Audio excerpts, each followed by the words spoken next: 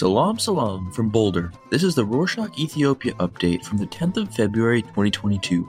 A quick summary of what's going down in Ethiopia.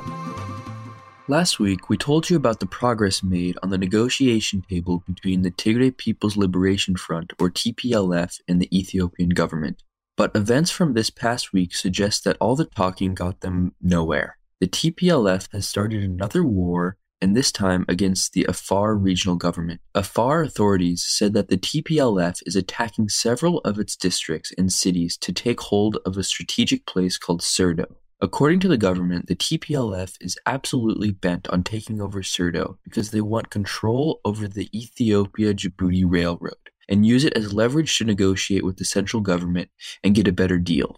The conflict is costing a lot for both sides. More than 300,000 people living in Afar were forced to leave their homes because of the war. This news came a week after Kenyan President Uhuru Kenyatta, on the 3rd of February, pleaded with all parties involved with the conflict to stop the war and settle their issues peacefully once and for all. He said that this war was taking away Ethiopia's honorable culture and civilization. He added that the prosperity of Ethiopia and the African continent as a whole depended on sustained peace and stability, and that together a better world can be built. Days later, at the African Union, or AU Summit, the Union's Peace and Security Council Commissioner, Bankole Adebayo, said that the AU will put in all its effort to find a peaceful solution to the crisis in the north. He said that more professionals from all over Africa will be brought to Ethiopia for this purpose. The first of those was Olusegun Obasanjo, former Nigerian president and current AU Horn of Africa's special envoy. He touched down in Kombolcha, in the Amhara region, on Monday, the 7th of February.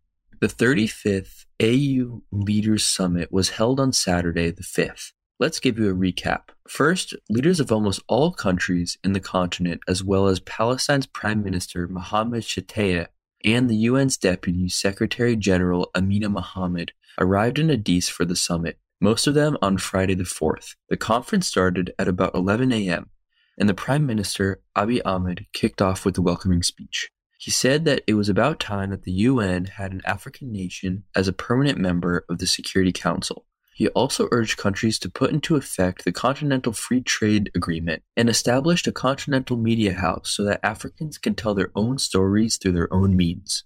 The summit continued as Senegal's President Macky Sall received the position of chairman of the AU for Democratic Republic of Congo's President Felix Tshisekedi. In the afternoon, there was a closed meeting in the AU's headquarters, and the leaders discussed on a variety of topics, including terrorism, governance, COVID, among others.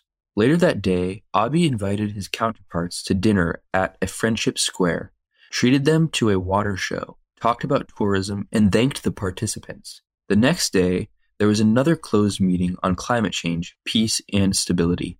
Before returning to Addis for the summit, Prime Minister Abiy was in the Barina zone in the Oromia region. The Prime Minister's office issued a statement later that day saying that the visit was to examine in depth the challenges of communities affected by the drought.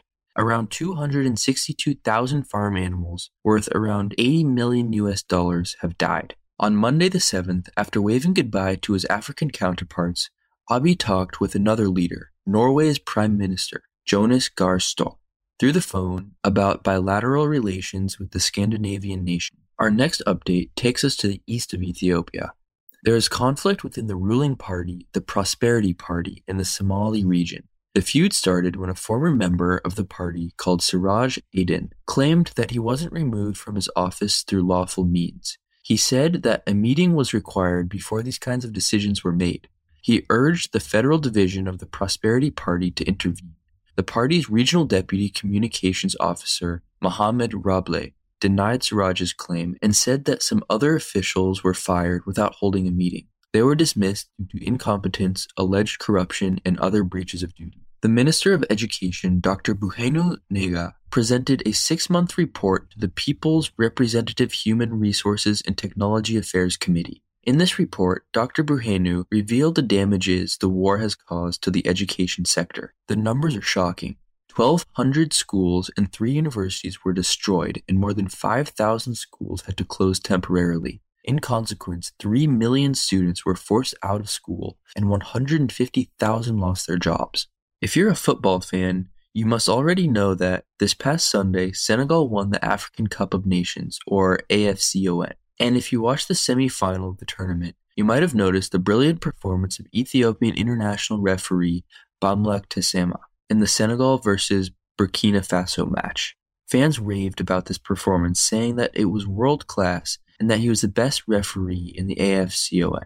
Now he's off to another big match, this time in Morocco, to officiate the Africans Champions League match that sees Moroccan powerhouse Raja Casablanca going head-to-head against South Africa's Amazulu.